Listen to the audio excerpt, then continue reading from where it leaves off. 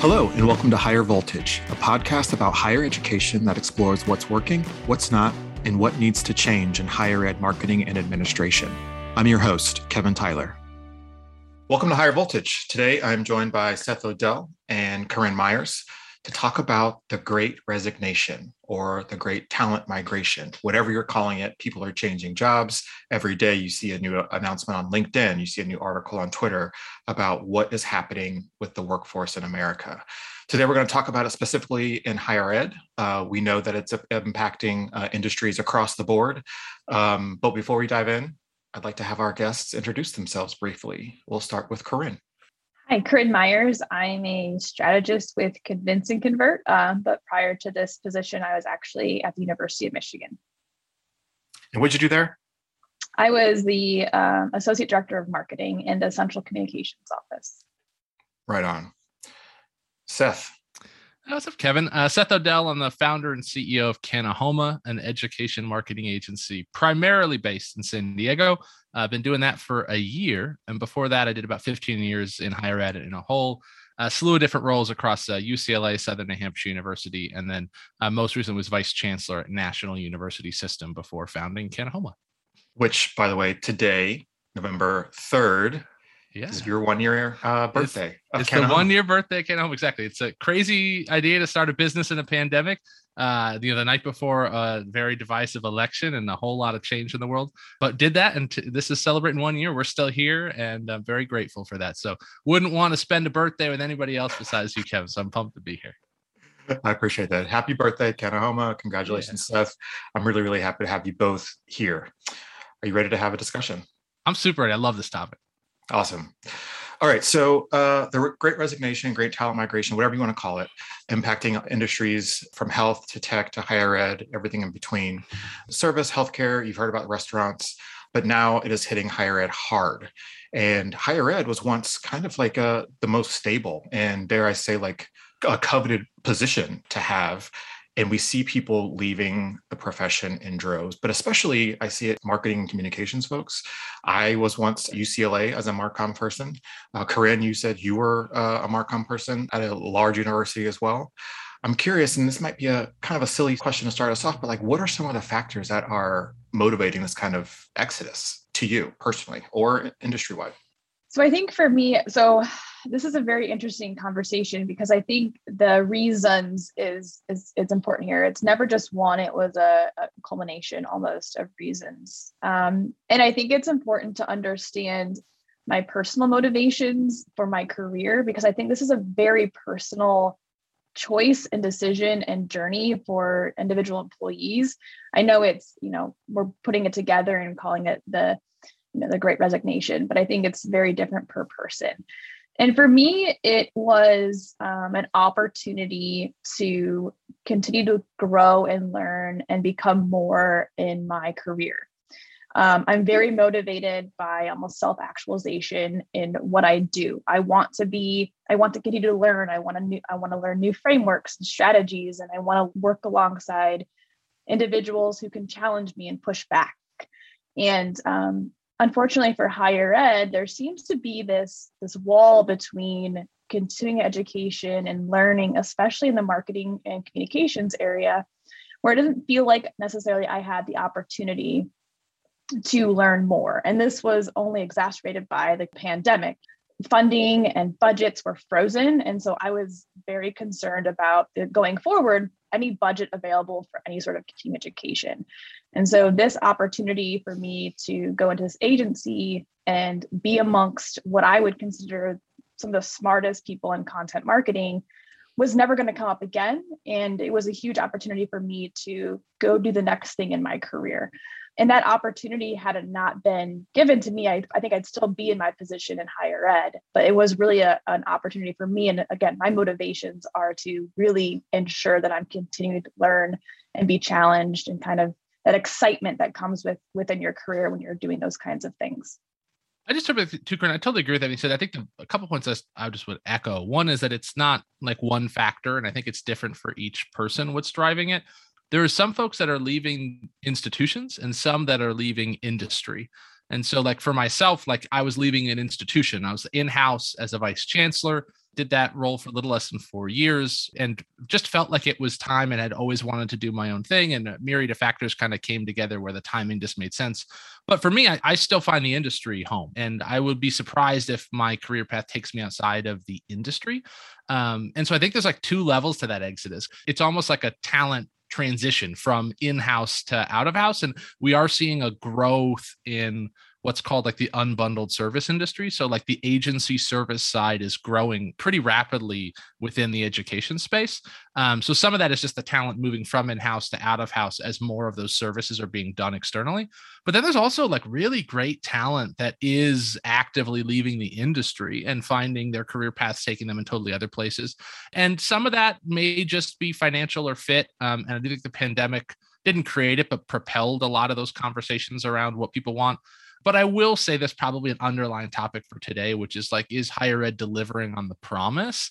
Because I do think a lot of people buy into this promise when they come into the industry. This is more than just a job. It's missional. I can feel tied to what we're doing. And I do think at least a subset of the people that are leaving the industry specifically, I do think I'm seeing a souring or a loss of confidence in kind of the flag that was flown as far as the missional impact that we're collectively having. And I don't think that's everywhere by any stretch. And I think that college is still an unbelievable transformative opportunity, but I do think it's like worth acknowledging. Like today in the market, there is a crisis of faith that in our lifetime, there's never been less confidence in college. If like the general public is surveyed, like, do you think college is necessary? The answer is growing no. And that crisis in confidence, I think, is not just external, it's internal as well. And so I think that there's something going on there that's not pandemic related. That's more related to the inflationary price of college and, the fact that value hasn't kept pace. So there's just so much, and it's just like layers to an onion that you can peel back. So everyone's situation is unique. I mean, my own was as well, and wanting to start my own business. But I feel like I can relate to and empathize with a lot of people that have made those transitions, whether it's just outside the institution or outside the industry entirely. Let's take a quick break to talk about our sponsor. Higher Voltage is brought to you by Squiz. University websites are filled with great information, but oftentimes a simple internal site search does not give users the information they're looking for. Funnelback, the site search product by Squiz, changes the way people engage with content by revolutionizing search. It delivers relevant and comprehensive search results for users, which is key for business objectives. Visit squiz.net, that's SQUIZ.net, to see how Funnelback by Squiz can create a smarter site search option for your institution's website today. Those are both great points. I left two jobs during the pandemic. One was at another agency in Ohio, and that was the job I left to come to California. And the other one was a large university here, UCLA. And I left those positions for very different reasons. The first job I left was on the heels of the George Floyd murder and all of the unrest and kind of reflection I was doing in my own life. And I decided it was time for me to like do something for myself. There's this realization when there's things like that going on in the world, like I can do other things than what I'm doing right now to make myself happier. My Blackness has never had more value than it had the summer of 2020. And I wanted to capitalize on that selfishly or whatever you want to call it. But that was important to me. And so we finally got out to Southern California, which was a dream of my partner and I and mine for a while. And then I got to UCLA and I realized I got into an institution and found that the way that I thought about work and the kinds of work that I wanted to do didn't quite fit in as well as I had hoped it would. And that kind of frustration and work life out of balance kind of thing made me kind of rethink that decision. And so there are these structural or operational parts of the higher ed experience as an employee, the work-life balance, the compensation, the way staff might be treated by other folks in your department or institution. But there's also like some cultural parts, right? There are state policies, there are these other kinds of things that just contribute to this crisis of confidence in higher ed. And so people are leaving for lots of reasons. All that to say, everyone has their own reason to leave a job. But at the end of the day, these institutions, they're already under-resourced. Now what? Like, what do we do now? What is the implication for higher ed during this time of transition for so many people? I mean, I'll take it. I just totally think that to be reductionist in it, it's like the winners win and those that struggle will struggle. It really feels like this is a momentum conversation. And what I mean by that is, the higher education market is a mature market. Demand for traditional campus-based education is declining year over year. It's been a couple percentage points every year, 1.5% to 2.5% every year. That's driven by population dynamics. But we've seen a massive double-digit decline in incoming freshmen driven by the pandemic. And so it shouldn't be lost us that this is a mature industry that's just at the nascent stages of consolidation. In the past 5 years, 8 institutions in Vermont alone have been closed or merged. And that is a small state for education. And so I think we're feeling that. And so there is a real sense that if you're at an institution that is seeing talent leave, you may want to ask yourself if you're a ship taking on water. That's a hard truth because not all institutions, some great institutions are seeing talent transitions as well. A lot of my former colleagues from Southern New Hampshire have been moving on. They're now the largest nonprofit in the country at 160 plus thousand students. But some of that's just driven by, internal culture or chapter changes in an organization where it's time. Sometimes the migration is just natural and it's like evolutionary. But there are other times if you're looking around and the best people on the team in the past 2 or 3 years have moved on and the talent coming in isn't at least replicable. Maybe they're different, but at least at the same level. I don't see how an institution survives that on a long enough timeline. Now, higher ed's infamous for moving slow, so I'm sure we'll survive it for quite a while. But if there is this, the talent leaving is better than the talent coming in, which I think is this unspoken observation for a lot of us at not all institutions, but at many, I just don't see how you overcome that on a long enough timeline. Mm-hmm. Corinne, any thoughts you have on that? Yeah, I think there is an interesting concept of thinking about individual needs as Maslow's hierarchy of needs as applied to your career, right? And so for me personally, and I can only speak personally, I felt like my salary was good. So I checked that box. The bottom of the triangle, right, was checked. And there are a couple other steps. There's 5 of them or something like that. And I think it's such a personal experience that I think it's almost a lack of empathy from higher ed leadership. And I think that's because the individuals in those positions today are used to the I'm employing you, you're welcome kind of take on employees, where we are flipping that. We, as in the millennials and Gen Z, you're seeing, and not to be generational strict, but those kinds of the younger careers and millennials are flipping that conversation to say, what can you offer me? What are you doing for me? And higher ed, like Seth said, is behind. They tend to be a little slower. And so the realization that these individuals they're people, they have very different motivations. I had a team member on my team who wanted to work from home, and that's what she really wanted to do. It was really important to her. And to fulfill that pretty easy ask for her is what she needed in that moment. And so I think there's this need of conversation of actually individualizing how we approach employment in higher ed and understanding individual motivations and really teaching management and leadership these empathy skills and how to approach and how to understand the individual motivations of their team. I think there is something to be said about, well, if someone's salary is not where they need it to be to do what they want to do, there's nothing else you can do for them until that is fulfilled, right? That's the idea behind this triangle. And so I think there's something to be said about the lack of empathy that feels like sometimes comes from that leadership, and it comes from top down. So, I just want to jump in and say there's just so much there, Corinne, you said that I just find so interesting. The one I just want to pull on for a second is that this concept of a shift in a power dynamic. Your commentary on this kind of employer mentality that is not everywhere, but is certainly present in many places of you should be grateful to have a job and we're hiring you. There is a total shift now that I totally agree. I think the people that are being interviewed are interviewing just as much. And that there's been a real shift now. And the reason I think in part it has been that remote work transition, which is that if you're a top talent, you're no longer stuck with jobs in your city. So for me in my career, I was very motivated to grow. And so I made a point early in my career to say that I was going to move for jobs because I wanted the best job I was qualified for. And it might not be in my backyard. So I left LA to go all the way to New Hampshire to work for a small school at the time, SNHU. Then I went to Utah to work for a company called Helix Education because that was the best opportunity I could find. And then I came to San Diego for the best opportunity. So each time I was casting this nationwide net of what's the best opportunity I can find. find caused a lot of, candidly, like it was a challenge in me personally in my life, and it was a big decision to move that much, but that's now available to everybody without moving. And so like if you're a top talent, last year your job prospects were only local, and within the education space, the average market doesn't have that many institutions. And so how much competition is there really? But now suddenly every, education institution in the country, as well as their service providers, their agencies, the outside companies, suddenly if they're hiring remote, they may be interested in you. And so it's just a total game changer for folks that have the talent. And it's been interesting seeing people like, kind of like come to life in that opportunity of realizing like, oh, wow, like I have leverage in this situation, and I can now apply that leverage to either culturally help my employer adapt, which is happening in only a few places, but it is in some, but otherwise then I can like make a decision of my own. So just the power dynamic shift is one of the more exciting aspects of what's happening right now.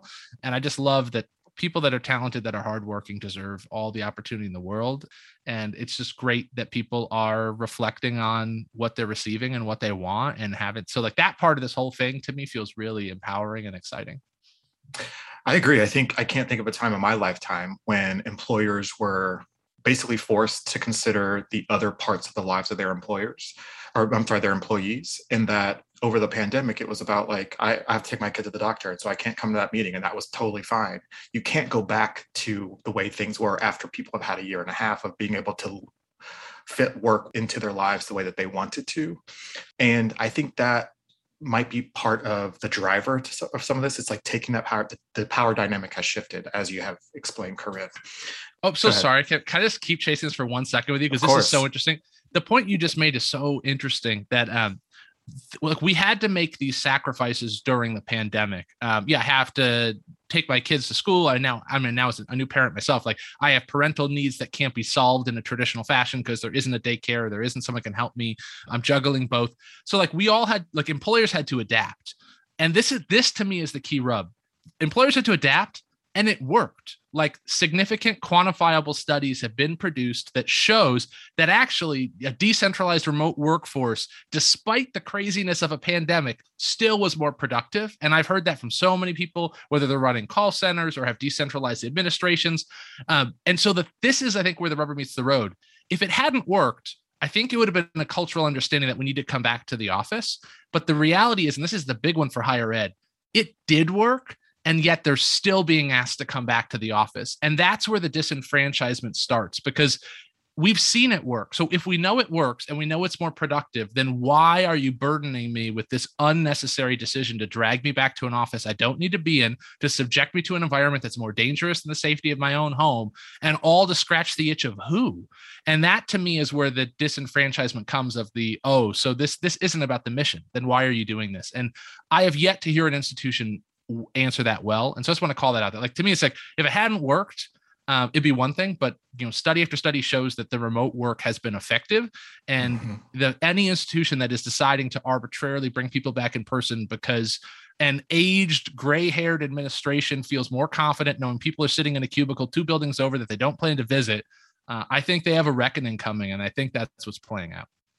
And let's not forget about all the other conversations that came to the surface during this time around equality and access and where you're living because of your job. And if institutions have not learned from those conversations that bringing someone back, especially in LA, who has a 2-hour commute from the Valley into wherever, like those are the kinds of things people are more concerned about now than the work that they're being called in to do. And if it means either leaving this job for a more convenient kind of experience in my life that makes things in my life easier, then that's what people are going to do. And that is not something that you can just call people back and say, forget all that, because we have all learned the last 2 years through all of this and had these important conversations in this regard.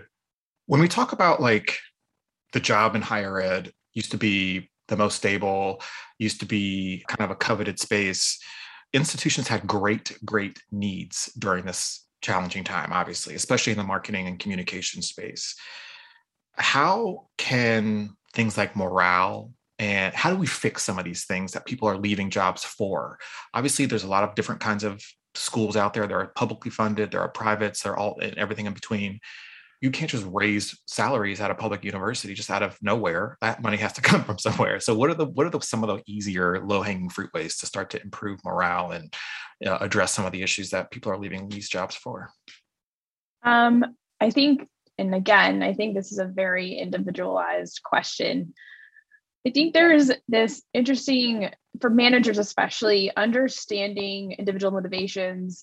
How do you want to receive feedback? How do you want to be appreciated? Will me buying you a Yeti be offensive, or do you want to look at opportunities for education? So these kinds of really easy questions, right? Those are pretty easy questions to ask. What motivates you? What's a good day at work? What's a good week at work? What does that success look like to you individually? And why can't we individualize those things? And I think so there's something to be said about, again, that empathy with managers, talking to the people that are doing the work. I also want to point out that I've seen this several times. I work now with universities across the US and in several different capacities. And what's interesting to me is, especially in marketing communications, they're hiring these individuals who are highly skilled. So they're buying media, they understand Google Analytics, they understand market research, they're doing all these things, right? And they're being hired in at market rate, which is questionable for higher ed, but fine. But they are sitting next to individuals who have been there for 30 years doing not the technical work that they're doing, but are being paid way more because they've been there for so long. And I don't know necessarily if that's right or wrong, but the issue is I'm looking at the person next to me who doesn't know anything that I know and is not as highly skilled as I am, but is making $20,000, $30,000 more than me based on just years of being in that same position. And I think there's a lack of adjustment based on the salaries based on those skill sets. Being a performance marketer in higher ed, you are literally bringing students in to the university.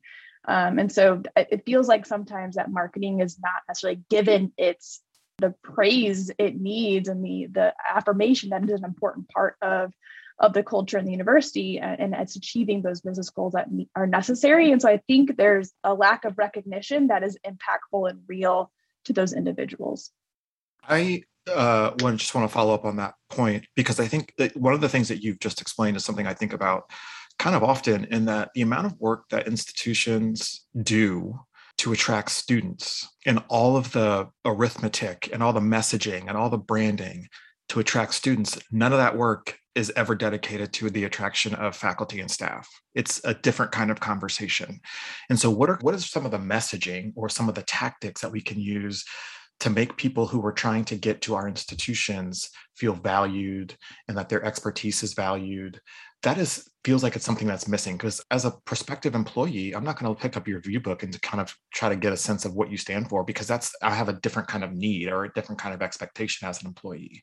And so I feel like that might be an opportunity, is for schools to figure out how they can sell themselves, not just to students, but to the people that they need to work there too. I don't think they've ever had to think about that. I think when I was hiring for positions at U of M, I had 100 applications per position. But now suddenly they're like, I think that's going to become a thing. Yeah. It's going to become a necessary thing because they're no longer going to have that volume. I just think it's such a great point. And I would add to that, I was sitting here thinking of this conversation and how do we connect people to the mission and to the work? And I do think there's tangible things like how many folks work in administration and don't have significant engagement with students. There are a few things more exciting. And so the folks that I see in good leadership, have their departments volunteering on move-in day and commencement, all those things. So there's a whole conversation there, but I will say there's a bigger conversation that for some institutions, I wonder if there is a crisis of mission. And is it really about trying to determine how to attract others, or is it more about trying to self-reflect and be able to communicate our true vision for what we're doing and why, and allow that vision to attract people? And what I mean by that is we're an industry that is demonstrably built up buildings and infrastructure over the 70s and 80s and lazy rivers in the 90s, and tuition has outpaced almost every other cost of good from an inflationary perspective. None of those things can be mission driven, and nobody can really go back and say that those were really the things we had to do that because of what we're trying to serve. And so I do think the institutions that I know that aren't as much in this boat are just doing really good, honest work, trying to genuinely help people through the transformative power of education. And people are naturally being bought into it. And I do think they need to communicate it better, big time. And I think your point, Kevin's spot on about like really branding and recruiting that narrative. I also think that you have to have that narrative, right? So it has to be true and real. And so I will say that, like, I mean, if you're losing a lot of talent and you're a hiring manager at a college, I think the first step before figuring out like, oh, people are going to want, remote work or, work from home Fridays, those are all things, and they want better health benefits. Those are all very real. But before that, I think we have to ask, like, what are we really doing and why? And like, why does the world need what we do? And if we could truly answer that, I think some of this kind of naturally solves itself, if that makes sense. Yeah, I love higher ed. I think working at U of M and being a part of the Go Blue Guarantee for funding for underrepresented student groups, being there for the research and impactful and demonstrable research happening in the state, like all of these things, right? I got to be a part of those strategies and communications, and I got to see them every day. Granted, lots of other individuals across the campus probably didn't, and there's probably something to be said about that. But I think there's so much good that can happen and is happening in this space, and students are amazing. It's such an interesting place to be. And I want to go back to higher ed, given a good opportunity to do that. But I think the issue is, again, is this idea, and I'm going to say it again, is the focus on students, but not the staff. I would argue that there's some faculty recruitment that's pretty robust. I would say staff almost gets the short end of the stick of all of those groups. How are we talking to staff, ensuring that, even something as easy as I'm hired and I'm a young professional, what medical do I sign up for? I have no idea what I'm doing. I don't know what a Roth is. Like, even something as simple as that to help me walk me through this and what you think, and give me like that kind of stuff. I think it's empathy, it's walking them through their personal individual journeys and retaining them, and retention. And what does that look like at that level? I think those are all great points. I want to revisit one of the points that Seth just made around kind of the brand, right? So the most powerful brands attract not just your target audiences, but also like faculty, staff, leadership as well. And I think also about the brand of higher ed, which to me feels like it's in a bit of a vulnerable place. Kind of generally speaking, and you take these articles that have just come out like recently with the Florida issue with the 3 professors, and academic freedom, South Carolina, with this kind of not being as forthcoming or forthright about the renaming of buildings, et cetera. These are all things that kind of chip away at the brand of higher ed, and it makes people have that kind of crisis and of confidence and losing trust in the industry as a whole. And I feel like that has to play a role in people either not entertaining offers or positions that are open at universities. I think about, Nicole Hannah-Jones at UNC. What is happening to Black faculty who are looking at schools and for tenure?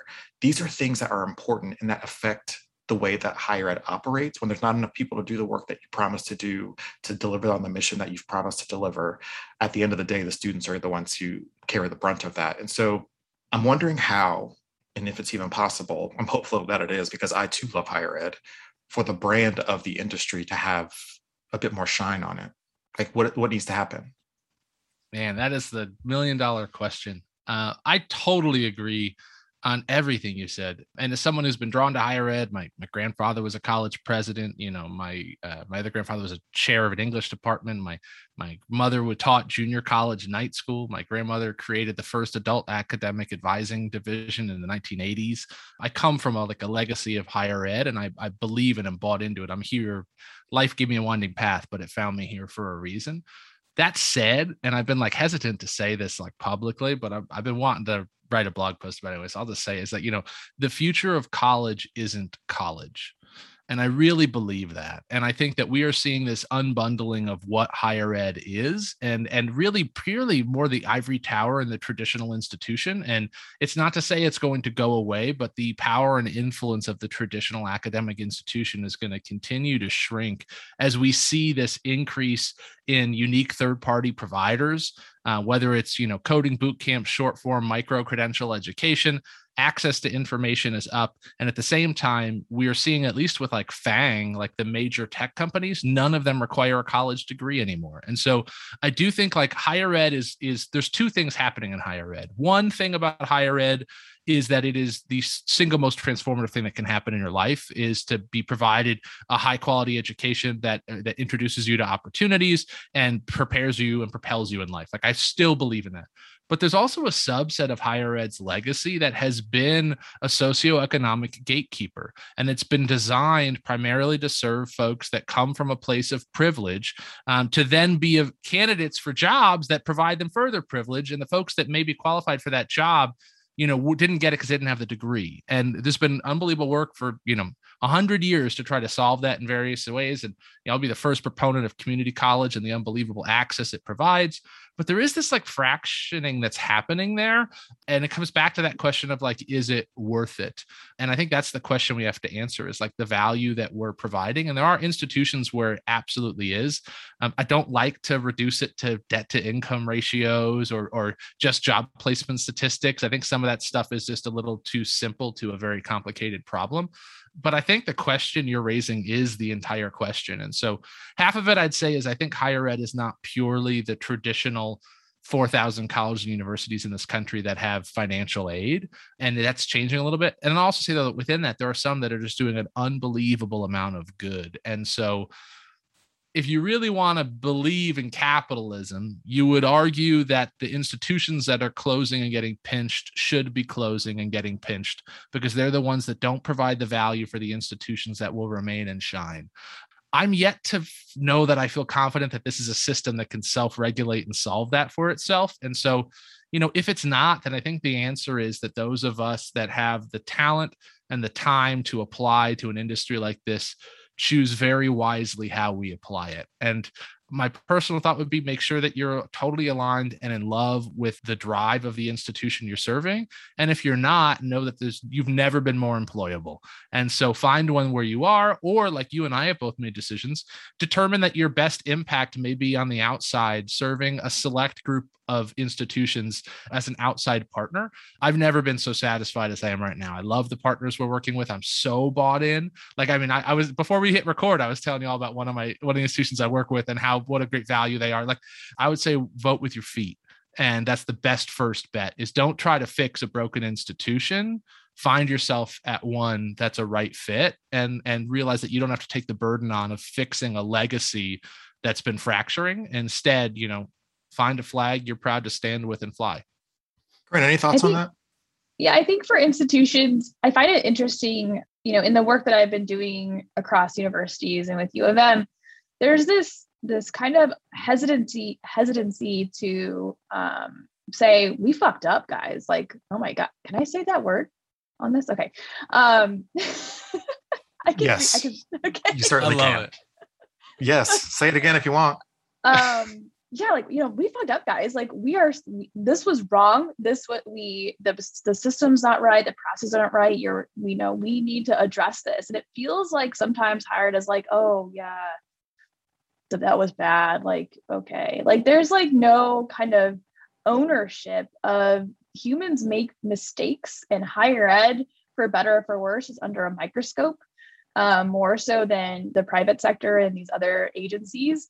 So I think just owning the fact that, when the pandemic hit and we all had to go remote, like, we don't know what we're doing. We're trying to figure it out and ask for feedback and ask for help, because the people on the front lines doing the work have way better insight into how to make things better and operate than their managers and leadership, right? Because they're doing the work and doing the things. And so understanding even something as simple as, I need a second monitor at home, asking those questions, and understanding, again, what can we just be more transparent? It feels like transparency is kind of lacking in all things across higher ed. No, we messed up. There's, these sexual assault cases that happened 30 years ago, coming to light. And it's like, you guys messed up huge, like, admit it, and don't just apologize, make changes. What are we doing to make changes? And how do we incorporate the individuals affected and the processes and people who are going to be affected in the future, incorporating them into those changes? I think it's a really It's totally well said. I think that these are really great points that you've just raised. I'm currently reading a book, but I'm reading this book now, The State Must Provide by Adam Harris, who is a reporter for The Atlantic. And it's basically about why we see the kinds of inequality that we see in higher ed, generally speaking. It talks about the formation of HBCUs, et cetera. And I think about the smaller colleges, the colleges that are struggling, the way that we assess the quality of an education and how that all feeds into a brand and how it's perceived and its reputation, and then what that means for the way that decisions are being made. And what we know about Gen Z and what their expectations are, not to like generalize an entire generation, but there's data that we know about the younger set and what their expectations are from brands around accountability, around transparency, around all these other things that are important, purpose. And then we talk about the ways that decisions are made in order to increase rankings, right? And be the richest and grow our endowment, all these other things. And it just feels like there is a disconnect between what the expectation is from incoming classes and from people just kind of evolving as humans and this whole purpose-driven economy, et cetera, and building lazy rivers and climbing walls. Can a thing like increasing faculty and staff salaries, that might not at the end of the day move your ranking up, but you'll have a lot more like happier employees. Does that matter anymore, do you think? I think some of that matters, certainly. The one thing I want to hit on about what you just said, though, that I think plays into that conversation perfectly is when we talk about the traditional higher education market, residential live on campus market, something happened from a baby boomer population perspective. And so, myself as an elder millennial, they call me now, right? I'm 37, child of a boomer, like many folks, when we started all going to college, and this was really mid 90s through 2000s, this was happening even a little bit before that. What happens when a campus reaches capacity? And that's the question. When a campus reaches capacity, what do you do? And what we found is many institutions, rather than saying, let's increase capacity, made a decision that let's cap capacity and try to increase selectivity. And so let's try to educate people that were already better off and already set up for success. And that's driven in no small part out of a desire for prestige, a desire for rankings, and which is all reflected by that. Worked for an institution previously, as did you, that would tout every year how many students they rejected. And it always break my heart. And that's not the metric that I want to celebrate. I want to celebrate graduates. I don't want to celebrate applicants that were denied. And that's a cultural thing. And I do think that is like a thread underlying it. And until that kind of a component is solved, I do think you can increase salaries, you can do some other components, but it's going to be hard to really help people feel really, truly tied to something unless they feel like it's a bit more of a mission. And I will say that was what drove me 10 years ago last September to leave UCLA and go to Southern New Hampshire University, a school at the time that nobody had heard of. I got laughed out of UCLA when I told them I was going there.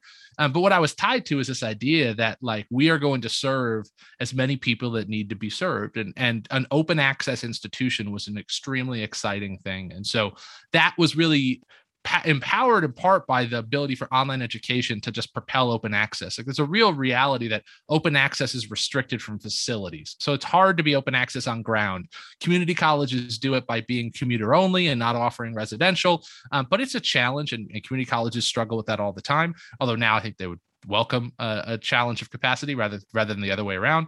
But I just think that like that is a big component of what's happening. It's like, what are we trying to do here and who are we trying to serve? And somewhere along the way in our history, a subset of our industry decided that it would be better to educate fewer people if it made us look better, as opposed to educating more people, which would have a greater impact. And I do think that if we look back and unwind the history of higher ed, that is one of the missteps that I think we're still paying a penance for. I think I agree for the most part, but I do think that you can't help society and the world if you're bankrupt, if you don't have the resources, and you can't do things unless you exist, right? And I think there is something to be said about having to have business goals and reaching those goals and tuition and things like that. I think obviously there are extremes here where if you're pricing smart high school, anybody, you're pricing out individuals from education, that is wrong. But they still have to be able to fund research and do the things they do in order to make an impact. So I think it's a hard balance between how do we ensure longevity, but also do the right thing. And I think I don't know that they're not trying. I think they're trying. I think that they're not communicating it well. And some decisions are, kind of blown up and put into the media to make everything seem awful, which is kind of how things are. And so I think, I guess I don't know the answer, but I think there is this balance and this perception of that, higher ed is this, all they do is take your money and they, don't do anything with it. But I think that they do good things. That's why we're here. We are all in higher ed area because we love higher ed and we know it makes a difference. So I guess the question is, how do they balance that need to be and exist and have money and have these things to make a difference, and that kind of mission driven thing that they have promised and those expectations students and employees and faculty have of that mission? I totally agree. And I think, and that's a very fair point. I do think that we're seeing that play out in the sense that so many institutions are like caught in this downward cycle where they're not in an economic position to be able to provide the kind of benefits and recruitment for staff and for faculty. And then in turn, they're also not being able to effectively recruit students. And then they're in a worse financial position. I mean, people run from places they don't feel safe from. And so like as your institution that's gone through layoffs and furloughs and all sorts of things, and you're seeing students, the student population shrink, it's difficult to see how that turns around. And it's a very, very challenging position to be in. So I do think there's a real cycle to it, if that makes sense. It does make sense. The other thing I've been thinking about is I was listening to a speech a couple of years ago. I don't know if it was AMA or CASE or one of the higher ed conferences. And someone was talking about how once a thing becomes politicized in America, it can never become unpoliticized. And since then, we have watched higher ed become wildly politicized, and how, folks from more conservative backgrounds have a higher distrust of higher ed and what it stands for. We have a redefining what liberal arts means because liberal feels a bit too liberal in some conversations. And I'm wondering if this has any impact or influence on the way or the direction of higher ed, and how workers, knowing who we are as people and the attachments we have to brands for all types of different reasons, has on the industry. I personally have colleagues who I worked with prior to higher ed who would never work in higher ed because of their political leaning. So I know that is a factor.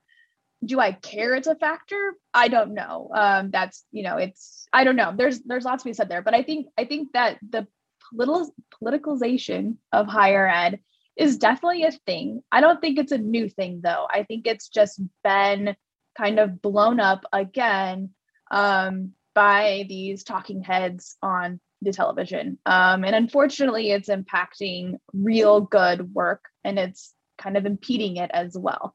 I had colleagues who were conservative at U of M, and it was never really that big of an issue, it felt like. I think there were some tension, but I don't know that that's a unique situation to higher ed. I think that's everywhere.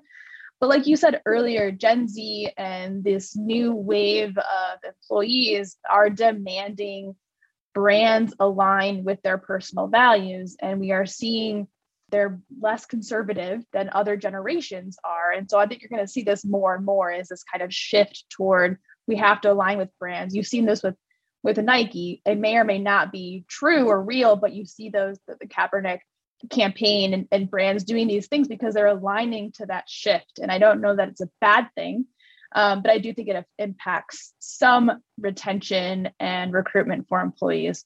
But I don't know that it's a big or a large scale amount.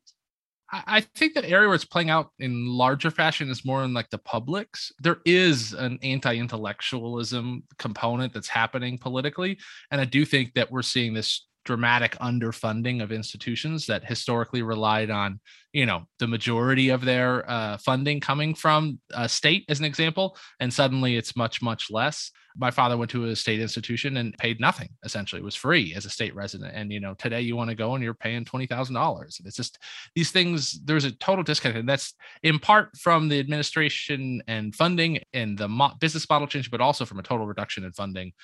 I don't know that we do overcome it, and that's a challenge. I'll say to hit on 2 points with that. One, I do think the brand cachet of working for a college university has declined. So I think I'll come out and say that. I mean, I think I know when the first time I went to work at UCLA in 2007, it was like, wow, really? I mean, and to be fair, they're one of the world's greatest education brands ever. So, I mean, I still think there's a cachet to that, but I'm not sure there's a cachet to all. Totally.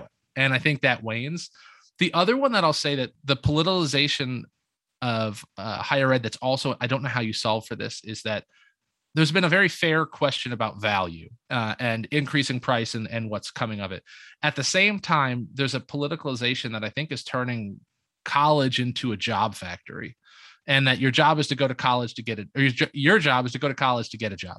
And while career is a humongous component of college and the predominant reason many go, to only think of it as job production is shifting a whole industry's focus to business degrees, technology degrees, away from liberal arts. And yet at the same time, President Biden last week took free community college out of his plans. And so it's like, it just seems like there's this disconnect. There's so much data that shows a free community college model would work. Why don't we do it? There's data that shows that, universal pre-K could be one of the most transformative economic opportunities our country could ever see, but we don't do it. And that's the part that is a disenfranchisement, that we can't just back up and look at like what's best for the community we're all a part of. And once those lines are drawn, as you said, I haven't heard that before. I do wonder how difficult it is to undraw them. And I have not heard that before, the answer you share, but that I resonate with that for sure. Yeah, I think about it in terms of like the most recent example I can think of is Ron DeSantis in Florida saying he's going to cut funding to public schools if they have a mask mandate, right? So these things that are disconnected entirely from the educational experience is then like lumped in and kind of held hostage for political wishes. And I just think that that's more of what we've seen in the history of higher ed, is this kind of weirdness. I don't even know what the other word is. It's just this way of being that doesn't feel as student-centered as it could. Yeah, I totally agree with that. So the idea that, so higher ed, you go to college, for me anyway, it was more than just the job, right? It's an experience, the being around people with different views and different types of people. I grew up in a small town in Michigan where the entire school was white, right? They were all conservative, white farmers. And so, you go to college and you're like, oh my gosh, the world is so much bigger than this little town I came from. A lot of you change your opinions and you become less, you're not caged in this box of like, conformity with who you were. And I think that scares individuals like the guy in Florida, because it's harder to control a population that has experienced and immersed themselves amongst different types of people and sees the value in community building and ensuring that everybody has an opportunity, because that then, it messes everything up, right? It's like, women going to college was this huge liberation for women. And it wasn't done before because women belong in the kitchen, right? And so like there's this idea of the politicalization of higher ed has this element, or this part of it is because they're losing control. They're losing control of the populations they're relying on for office, for laws, for their ideals that they want to keep and hold tight. And we're kind of taking it away from them. The next generation is doing that even more with this shift. And so I personally, one of the reasons I've loved working in higher ed is because I have never been challenged more as an individual in what I believe and the things that I've experienced than working in higher ed and, adding she, her to the end of my name and Zooms. Like I would never have thought to do that if it weren't for working in higher ed. And I thank higher ed for that, and the openness and the conversations and the challenges and the pushback that you get in that industry. I think that it's not for everyone, but I think they don't talk enough about that and the benefits you get as a human being working in this place of incredibly smart individuals, but also individuals who have experienced the world and have a better understanding of, these different ways to live and what's, the research backed pre-K, universal pre-K, right? It's backed by research, like what, those kinds of things. You don't experience that in an agency in the middle of nowhere, Michigan, right? You don't get that. You get that in higher ed. I totally agree. It almost begs the question of like, is the answer on how to help people stay the same reason why they're leaving.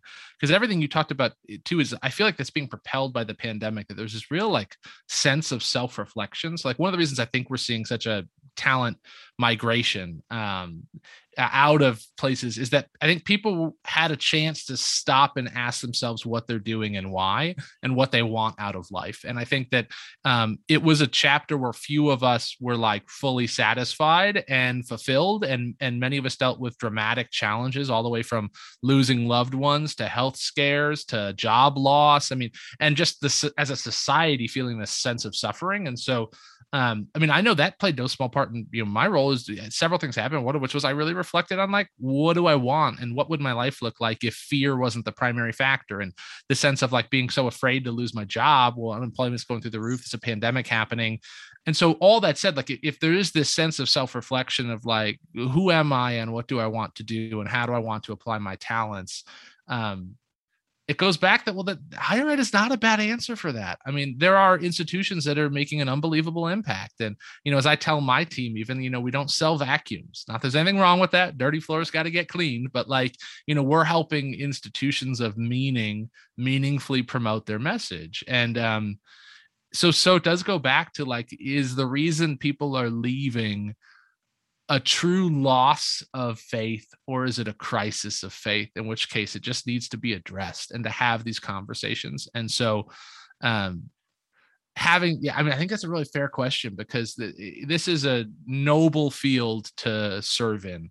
And I do wonder, I guess, okay, I'm so sorry I'm rambling on your podcast, but like, I guess the question to me right now is like, are people leaving because there's a true disconnect and they're not bought into the mission because the mission was BS and you're not really what you're saying you are and you're having the impact you're having? Is there's a real crisis of faith, or is it you're not communicating your mission well, you've taken me for granted, and now people are knocking on the door and they're offering me better benefits, better flexibility, and you were really rude to me telling me to come back to the office when you didn't need me to. So you know what? Screw you. Like, and if it's that's solvable. That's solvable through like much better benefits packages, through listening to your teams. And so like, I actually don't know where I fall on that. Like, is this a true crisis of confidence that the industry has failed and people are waking up and feeling it? Or is it just like, you're not really reminding people about your mission that well, and you're kind of taking people for granted? And that's a solvable situation. So I think, while the two of you have been talking, I've been thinking about like what the intersection that higher ed currently sits in, and it's a rough one, right? So we've got crisis of faith, confidence in the brands and the brand of the industry. We've got a spate of terrible news headlines around racism and untruths and whatever else, varsity blues. We've got price, we've got accessibility, we've got all the other things that existed before the pandemic even started. And now we have people who have a lower bar of exit, right? So what used to be like, I can't quit this job. Are you crazy? I have nothing else lined up, has now become, I've been upset for these many days. I'm overworked. I'm underappreciated, undervalued, underpaid. I'm leaving. And it feels like it's a lot easier now for people to leave because of the reality that we've had to live through the last 2 years, right? This feels like a motivating event. I feel like I can take control of my life more now because I've been out of control for the last sitting at home and doing these things and, living at work essentially, and having other people dictate what I'm going to do when. I'll just leave. And so what is it that can happen in higher ed that, first of all, I would say that this is a really distinct time and opportunity for higher ed to, as people are transitioning, to offer some sort of certificate or stack or whatever else to, help upskill folks. That's an aside. But for the employee piece, once people have started looking, you've lost them. And so what are the things that can be done inside of the industry to help people feel like they're more valuable? I don't know what the answers to that are. And I think that, to your question, is it the crisis of confidence, or is it, yes, it's all of that. Yeah. And to jump in on, let me take a stab at both as best I get.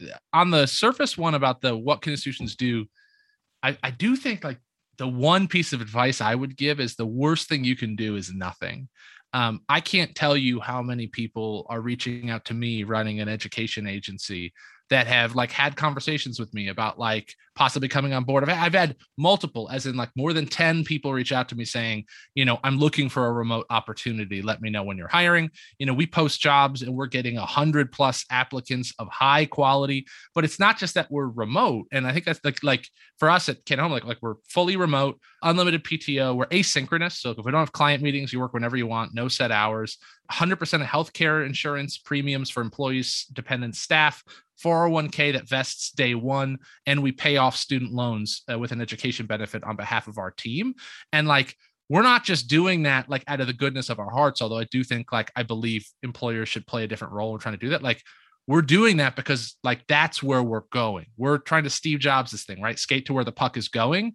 And like as a new employer, like we're acknowledging the power dynamic has changed. And if like we're going to have a top team of top talent, like we have to have the benefits package to recruit them. And so even though like today when we talk to people, they're like, how do you make that work? And we're a small team. We're going to finish the year at like probably 10 people. And it's like, how do you pull that off? But the truth is like, no, you don't understand. Everyone's going to have to pull this off in 5 years. Like, I don't believe anything. We're just early. We're not different. You know what I mean? Exactly. It's about the future of work. And if hire is not looking at what the future of work is going to look like, then people will work somewhere else. Like that's just the way it works, right? The expectations are different. Aaron said lights are on in the bar. Time to wrap it up. Yeah. Can I hit one very small anecdote then? Super quick. Of course. I just want to say when it comes to finding the right institutions, I think it's looking for institutions that can prove they've done something recently to try to challenge the system and improve access. So I haven't worked at Southern New Hampshire University since 2015, but I still love that organization. And I believe in Paul LeBlanc and the institution that's what's happening there. Well, during my time there, they stopped taking fees for textbooks. They said, why are we marking up books? We want every student to buy a book. So we're going to sell books at cost. And then just last year, they stopped charging for transcripts.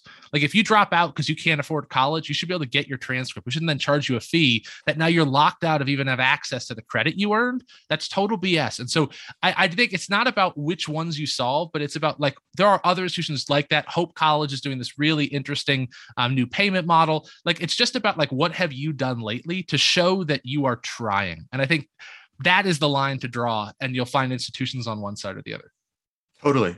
And you don't have to do all the things at once. As long as there's a like demonstrable movement towards the future, I think that's all you need. There are people who are, taking out the CSS form because it's too hard for low income. Like these are the decisions 100%. That need to be made that show people what your culture is and what you're about. And I think that's going to be the most important thing. That is part of your brand. And that is the welcome mat for people you're trying to attract. Seth, Corinne, any final thoughts you'd like to leave with us since Aaron is flicking the lights? I'll just say thank you so much for the opportunity to chat with you. I mean, you're two people that I've known for quite a while and respect a lot. And so I really enjoyed the conversation. I miss you both. And I hope that this is a conversation that keeps happening. I believe in this industry, and I think that this is simply a transitional time for us. And that's both okay and scary. And so I think the dialogue was great, and I really appreciate the chance to be a part of it. Yeah, I think we're here because we care and we want to see change and, growth. So again, thank you so much. This was great. Thank you both for joining us today on Higher Voltage. Hope to see you again soon, Seth and Corinne. We got to meet in person at some point, but in the meantime, have a great week. Thanks again. That's it for this week's episode of Higher Voltage. We'll be back soon with a new episode. And until then, you can find us on Twitter @VoltHigherEd. And you can find me, Kevin Tyler, on Twitter @KevinCTyler2.